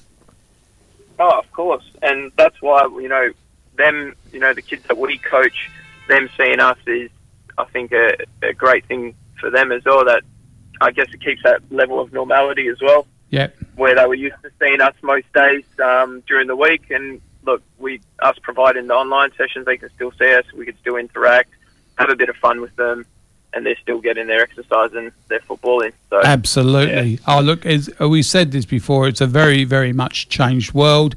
I think when we look at the football going back to normal, we look at what else is going back to normal, and at the moment you've got schools, and for junior football, I think we'd have the same issues. Some people are not sending their kids back to school because of the fear of the coronavirus. And I think when we look at what's going to happen in the next year or two, is that people are going to be reticent to go back into big crowds or into those any team sport because of those coronavirus issues. So there's going to be a lot of fear and trepidation around the return. Yeah, no, I was just speaking about that on the way here. It'll be that hesitancy to, like you said, mingle with people again. You were so used to hugging and high-fiving and shaking hands with everyone. Now everyone, I think, will be a lot more hesitant in how they approach things, for sure. I suppose that's the thing, though. I mean, for you, as a goal scorer of some spectacular renown, have you revised your celebration, or are you going to carry on? I think we just don't. No hugs, no high fives, no celebrations anymore. It's just going to be strictly business, I think. Now, when you were a developing footballer, and particularly in the realms of the dead ball, did you have any heroes that you modelled yourself on? Oh, he's going to be the next guest on the show. It has to be. Good segue there, Sean. I was hoping so. Look, I just love football as a kid. I loved watching it. And I still do. I watch games. I'm pretty strange, I enjoy watching football. It's my life. Growing up, I obviously loved West Ham, so when Frank Lampard was there, he wasn't really much of a dead ball. Beckham, you'd always see and you'd always emulate. So I remember myself and a few other boys, Ludo, Phil, we used to go down to Massey Park and just literally most days just practice free kicks. We'd put a tyre in the top corner and we'd just take free kicks for God knows how long, 2-3 hours, and funnily enough, that hasn't really changed. We do that at the centre now, so it's it stayed with me, and it's something I love doing. Just dead balls, it's an art, if you can do it right and you can do it consistently. One of the questions, Sean, from one of our avid followers in JP Papalia, he wants us to ask Con, who's our next guest, young Con Boutsianis, the question, and I'll ask you, Dean, the importance of biomechanics in technique of striking the ball. Yeah, look, I have my own sort of way in doing things, and I'm sure a lot of other footballers do the same. I'm sure Beckham had his own sort of stance in how he run up. Ronaldo does it for sure now. And he's all about, his breathing. He controls his breathing before he shoots. I remember watching something about that. I have a certain step that I like to just always follow, and that's where I found most of my consistency. And look, every player is different. Every free kick take is different. And if you, I think if you stick to your guns and you practice it enough, you're quite confident in what you're going to then put out. And confidence is the biggest part of that, and just having the cojones to take it on. Who's your favourite West Ham player ever? Oh, ever. See, I love Scott Parker when he was there. Oh yeah, great player. Because I'm a midfielder. He always got about the pitch. I loved him. Yep. Look, you can't go. Who else was there? Diamante was there. Now he plays in the A-League. He did a little short. Can't go past Canio. Trevor Sinclair. Yeah. Even Dean Ashton in his time when he was there, he had to retire early. Oh, There's a few. Dean Ashton was the best striker that England never got to enjoy. Sad. Right at the start of a very good England career, he was crippled playing for England. Yep. Yeah, absolutely. I love growing up. I always used to watch Zidane. Zidane was my favourite, and the one I guess I looked up to the most. He was a joy to watch. Yeah, it certainly was a very, very skillful player, and great exponent of the game. But there's been so many, Cruyff, Pele. Oh, we've been spoilt, Sean. Yeah, we go back to Trevor Brooking and Bobby Moore, mate. My heroes, Jeff Hurst. Alan Devonshire. And my hero, Billy Bonds. Bonzi, Frankie Lampard. Slow down, boys. Those names are too old for me. Oh, no, they're the classic players. That's it, mate. Yeah. they're the boys that led the foundations. The legends. Billy Bonds and Bobby Moore, true leaders. Yep. They knew how to play the game in the fine arts, but they also knew when it needed to get dark, they could do the dark stuff. Watching some of the action from going back in time, watching the pitches that they used to play on, and the actual skill level that they were able to perform on ice skating rinks, I used to call them. My classic vision is of George Best going down the middle in what was just purely mud. With a ball with a lace in it, with his socks round his ankles, and you had people like Chopper Harris diving in with both feet, and he's just dancing around them, like he's got the ball on a string on a perfect pitch. And it was literally so bad you would not drive a tractor through it in this day and age. You're spoilt these days, you boys. You got good pitches. The game's changed, hasn't it? It massively. Absolutely, it has, and hopefully after this it will resurge just as good as ever, because that's all we're waiting for. Dean, great to catch up with you. Hope everything goes well in the business and in life in general when we get back to it. You're just lucky you're still on your honeymoon, son. That's it. Keep enjoying your honeymoon. Cheers, boys. Thanks, John. Thanks, Dad. See you, Dana. Bye, son. Hey, guys. Young Dean Evans, who's a very talented footballer and a struggling business owner right now. So well, I'm proud of the boy because he's level-headed, and and there's a lot of, like I say, he's a role model to other kids out there. But we've got so many people like Dean in our football community, and it's important that these boys keep spreading the message to everyone else that, hey, listen, we're going to get through all this and absolutely we'll come out better. And I suppose the other thing is when you're doing through these times, we've got sponsors here for our station, such as Greg and West Coast Football and Prosperity Management and all those people that do help us, and it's important that we put back into those people now, and that when the resurgence happens, that all those people that were West Coast get over their fear and they go back and they start playing their futsal, and that people support the people that supported us, and that's what we've got to do. Penny in particular with Oswest Fencing and Wrought Iron and Gate and Fence Hardware, and you Perth Glory help us out as well with tickets. So, Yep. you know, if it's not for these people, these shows don't go to air, and we don't get to talk about our beautiful game. And But also out there in clubland, every club has sponsors, and to make sure that, you know, when those businesses reopen, that you are engaging with those people, That's because they support the game. Yep. And without that, we don't have a game. So, you know, we need to be making sure that we look after each other. Look after our own, that's for sure, Sean. All right, I'm just about to make a call through to Mr. Butsianis, so we'll put some ads on. We'll be back after these. Do you want better strata management? Put Prosperity Strata Management at the top of your list. We provide a flat, competitive fee with no extra or hidden charges. We provide value for money repairs with contractor prices reviewed regularly. And we provide prompt, professional service with 30 years' experience, which is why our clients recommend us. Your property is our concern. See prosperitystratamanagement.com.au. Station sponsor. They can say what they want now. 'Cause we'll be screaming out, we can be heroes everywhere we go. We can have all that we ever want. West Coast Futsal Association has social competitions at Hollywood Futsal Club in West Perth and the Mount Lawley Futsal Club. Competitions are open for new players looking for a kick around with mates from Monday to Friday. For those looking at high-level futsal, there is the Junior Leagues in Karrinyup on weekends and the male and female Superliga competitions based in Subiaco. For more information, contact Brittany on 0481 881343.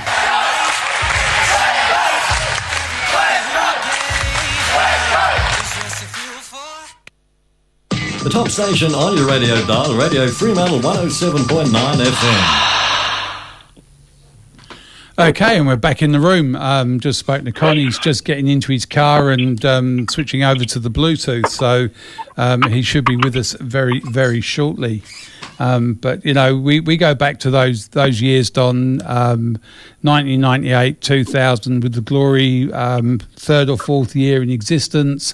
The buzz was there. It really was the Glory days. We had the Bernschnagger in charge.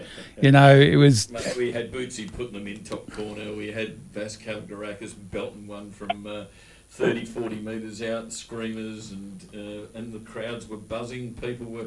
Like, going to a football was like, it was like going to the Royal Show, wasn't it, Sean? We just had so much fun. Absolutely we did. No, it was brilliant. And, you know, the whole thing with the Glory, you know, Steve Armstrong belting out the Glory song beforehand. It was, the whole buzz was there, you know. And that was a family day out. It was great. But people talk about the NSL and how the NSL was dying. It was really on a resurgence when that came through. Yep.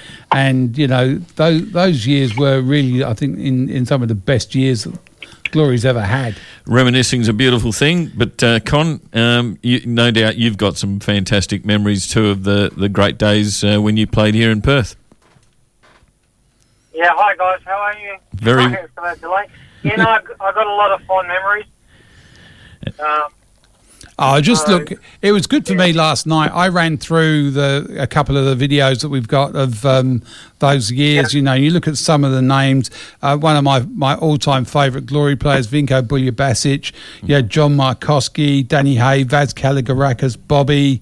You had Ergic. You know, it was just a wonderful time to be alive and a Perth Glory football fan. Yeah. Look, like I said before, it's very difficult as a player when you're in that era and you're playing with great players to fully understand the magnitude of what was really going on. So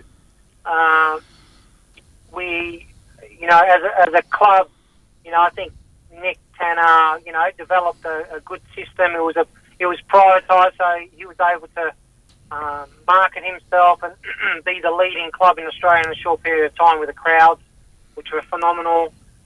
So, when I think about those players as a team, I think, wow, you know, like Vinko, you know, he was one of the top club men, always giving you 100%. I remember distinctly when he did break his leg. Yeah. And, you know, I was there underneath in the dressing rooms with him at that time, you know, and just holding his arm because he was in so much pain. we had such a good group, you know, from your John Markovskis to your Helpins to Navesy to Scotty Miller.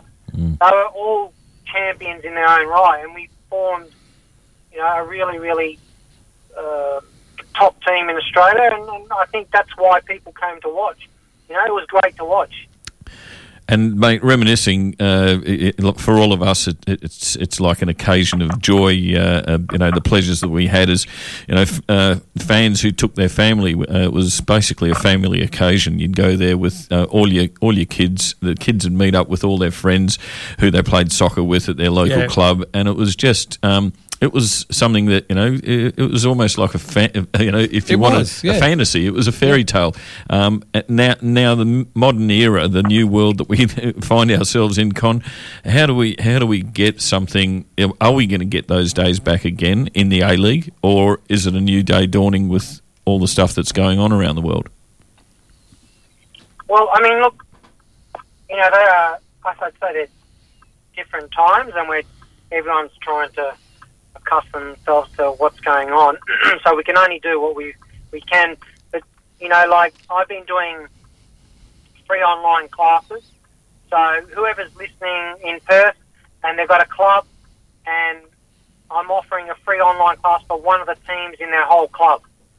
Excellent. Right? Yep. As a gesture from myself to help these kids to keep pushing and working hard. And there's no reason why they can't go and practice on their own. They're allowed to do that. Mm-hmm. You know, I'm allowed to coach one-on-one, and I've been on for a long time.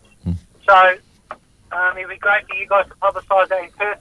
Any club can pick one team out of their club, and I'm happy to do an online class for free to help them with some of the basic skills.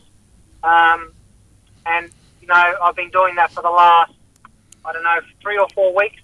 I've been offering these classes. So I said, so I can help. How do we reach out? Exactly, Con. How do we get in contact with you, or how do the clubs and Well, the clubs can send me an email. The footballfirst.com.au is the website. footballfirst.com.au. Okay. Or my Instagram is @Conbutianis. They can get on and follow that. Yep. There's already a number of videos on my Instagram page which will give them some tips straight away. And then they just send me an email, and then we hook up a date and a time, and we do the online class. We either do it through Instagram or we do it through Zoom. Yeah. So I'd say the webinar would be, if it's for a specific club, we'll do a webinar through Zoom. Very easily done. That's wonderful, Con. I just wish that had been around in 98, 2000, because my young bloke then used to go out. We used to live right opposite a soccer pitch, and it had a goal up there, and he's a lefty. And he would go out there, and all I could hear coming from the park was Butsiana steps up, and he'd be practicing free kicks the whole day, just with his left foot, bang, bang, bang, bang, bang, day after day after day, and he got pretty good at it. But I think if he'd had you online as a coach, he would have just lapped it up. You know, just on his own, watching videos of you take free kicks, he'd go out there and practice like a demon. Well, it's interesting because, you know, we talk about what the problems are. You know, I don't know if you heard there was an interview with Mark Paducah and Yep. some of the other Aussie boys, right? And everyone's talking about that. We're talking about guys who we played with and against who are at the top of their game, right? And Mark Schwarzer makes an interesting comment about how the state federations, we need to be as one. So, which is a great idea. So, these guys are the guys that should be in the jobs. Yeah, I don't disagree. So, I mean, it's not rocket science that all the club coaches, like at FFV, the club coaches for the FFV coaches, which is Football Federation Victoria, have been stood down. Yeah. Right?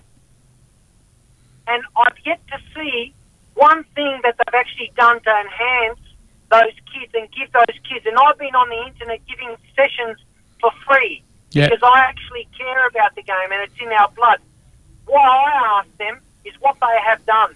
All they do is ridicule the players that have been there and sweated their whole life, who deserve to be in those positions, and we're sitting there paying administrators money who are doing absolutely nothing.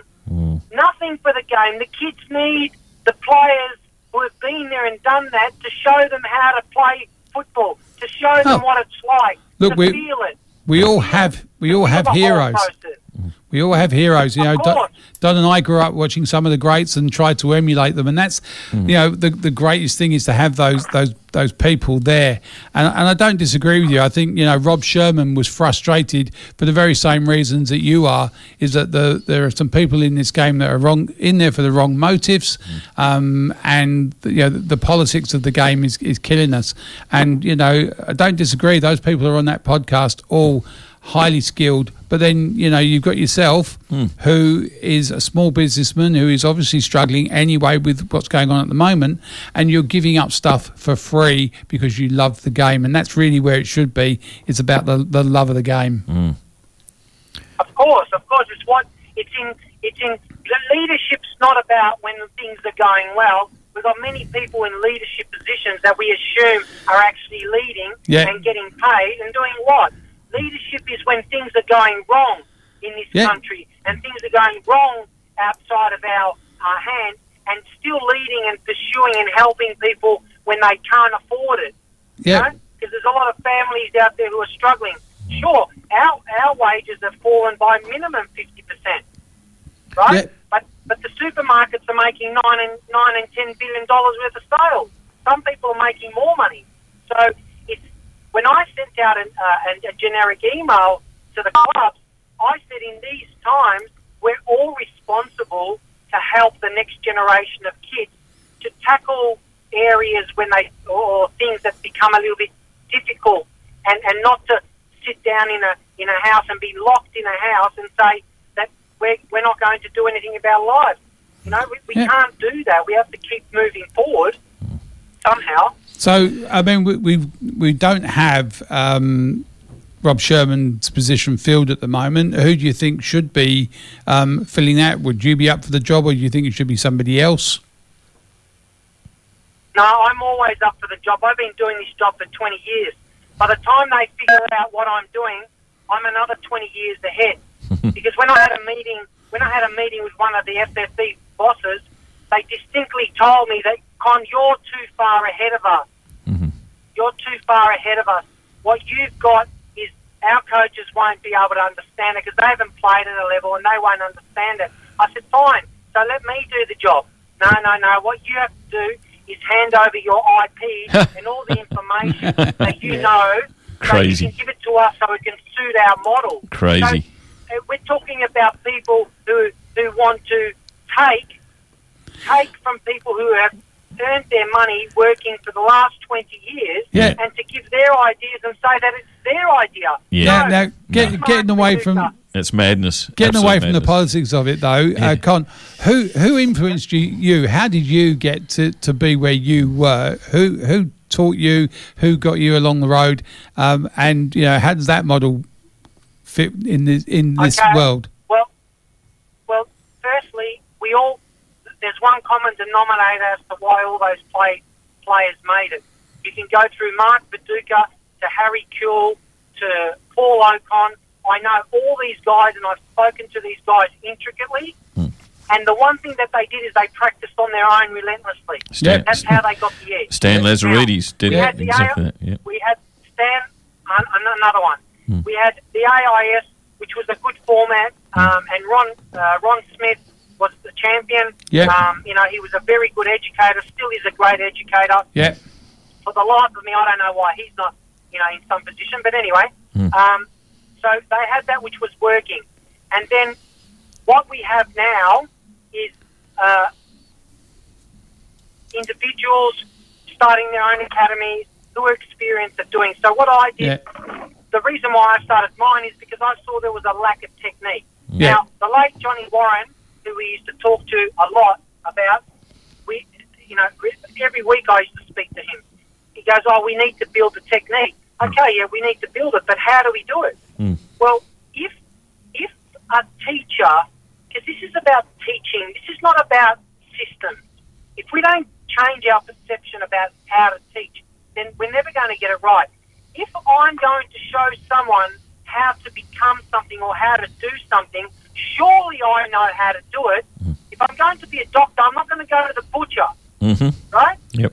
So we've got people who are going and coaching the kids and saying, this is what you need to do, and they can't kick the ball properly. Yeah.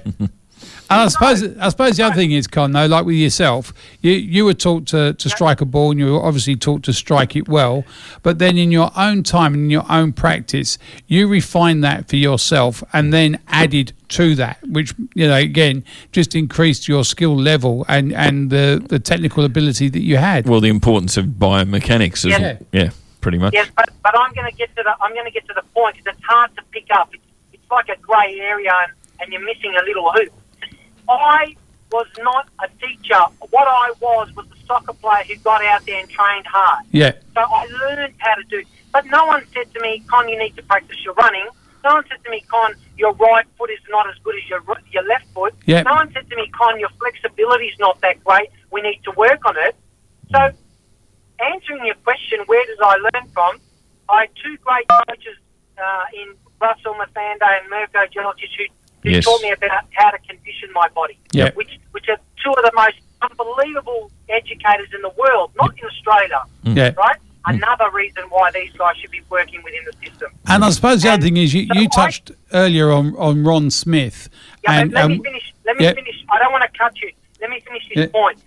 I didn't know 100% whether I was actually doing everything right because I didn't have someone isolating me and saying, this is what you need to do, Con, in this instance.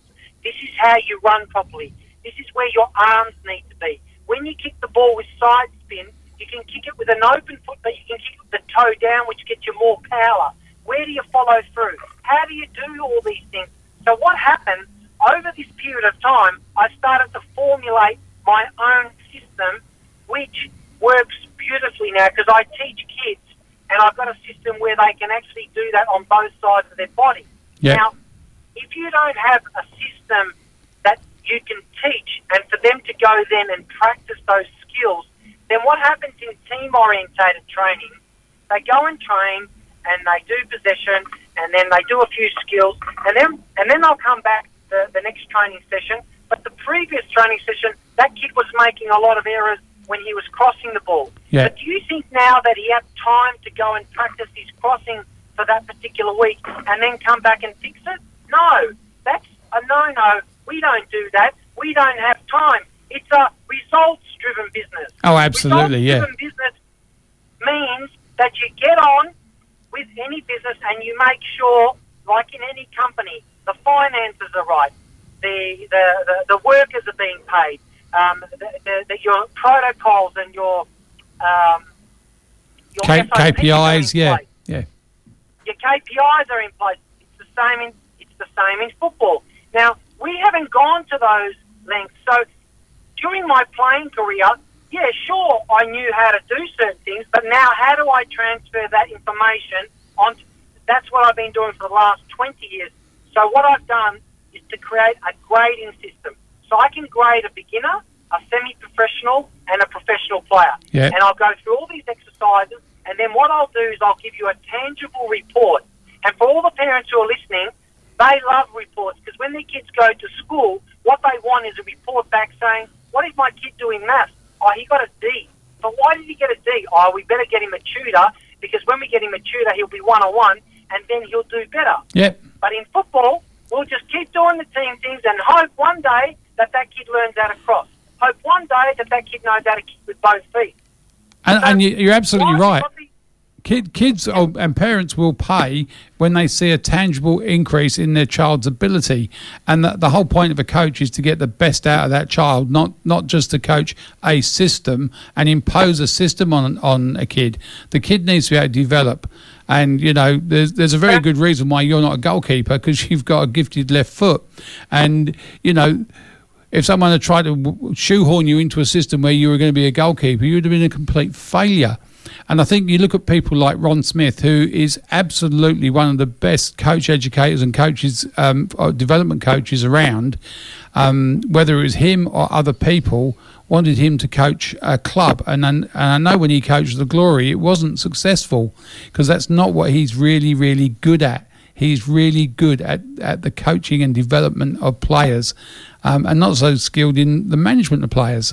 And they're two different disciplines. And I think, Ron's got some great ideas and he's still very active on the internet. I know because I read all the stuff that he puts out. So it's interesting what you're saying, and I think you're right. We imposed a Dutch system, we imposed a Belgium system, it doesn't matter what we impose on people. The game is not about that. Pele didn't have a system on him. There's the ball. Neymar, Messi. They're given a framework which they then work with and develop in their own way. But you're right. If you don't have someone telling you that you've got that wrong, or that you do need to be stronger, or you need to work back, you're great going forwards, but you need to come back and defend a bit. If you're not told that, you won't do it. Brian Clough, you're on the money, and if you were slightly wrong, I would say, with all due respect, after 45 years of being in sport, 45 years of playing sport, I would say you're slightly wrong, but you're 100% on the money, because Brian Clough, who was another incredible manager, said systems don't win you matches. No. Players win you and lose you matches. Yep. And you look at the coaches and I refer to other sports because it's easy for people to understand. What's his name? Tiger Woods. Yep. He still has a swing coach, and he's the world's ever best golfer. He's won more majors than anyone else, correct? Yep. But still has a swing coach because he can't see himself performing some of the skills. Yeah. So what he does is an expert telling him, no, you've got to tweak it. Everyone's got someone, and if we transfer that information somewhat, right, then you'll see amazing results. And I'll give you one example. I'm doing and if you can pass it on, that'd be great. I'm doing an interview with one of my students who's autistic. He has ASD, autism spectrum disorder. Yep. And he came to me 3.5 years ago, and I'm going to interview him tomorrow on my Instagram page. I think it's at 8 o'clock to 9 o'clock, and I'll be talking with his mother and him to inspire kids and give them an education of how this autistic kid who had no idea how to play football, no idea how to kick, no idea how to do a lot of things, and then everyone, you should say to him, you're autistic, you're never going to become a soccer player, you should just go do something else. You're autistic, and labelled him. And I said, okay, what am I going to do now? I didn't know because I never trained an autistic kid, but I said, you know what? If I have any clout and if I have any idea of how to coach, doesn't matter what I get, what student, because I don't handpick him, I should be able to make a difference to this kid's life. Absolutely. And so, to cut a long story short, we'll be interviewing him tomorrow from 8 o'clock. Yeah. And he went on to play in the NPL and be top goal scorer in his team for 2 years running. Good on you, mate. Fantastic. Look, I think, people say it's a disability. It's not. The people who limit people with a disability are the disabled people. You're an enabler, Con, and I love what you're saying. Magic work. Wish Con. we had more time to go through with you. Just thank you for making 98 to 2000 a very happy time for me. You're one hell of a player, mate. Yep, you left your mark, Con. You definitely, we love you over here.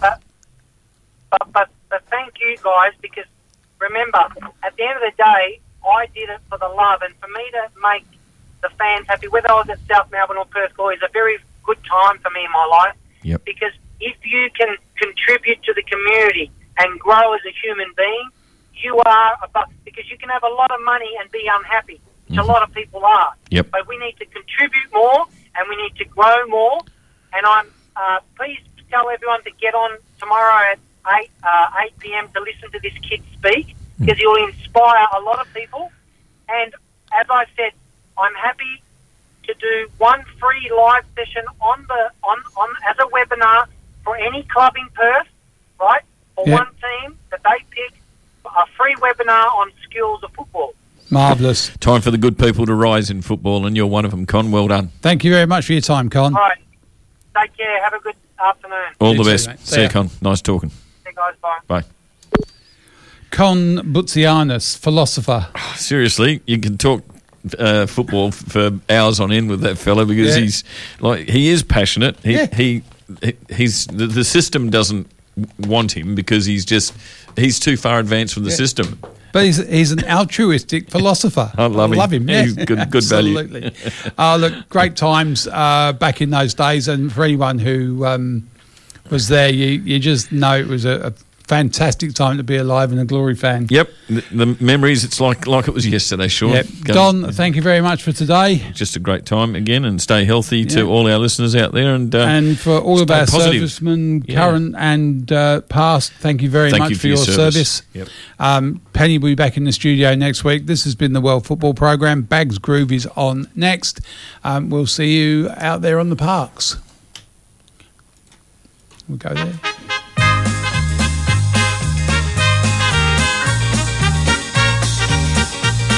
Join us again next week at the same time for the World Football Programme on Radio Fremantle 107.9 FM.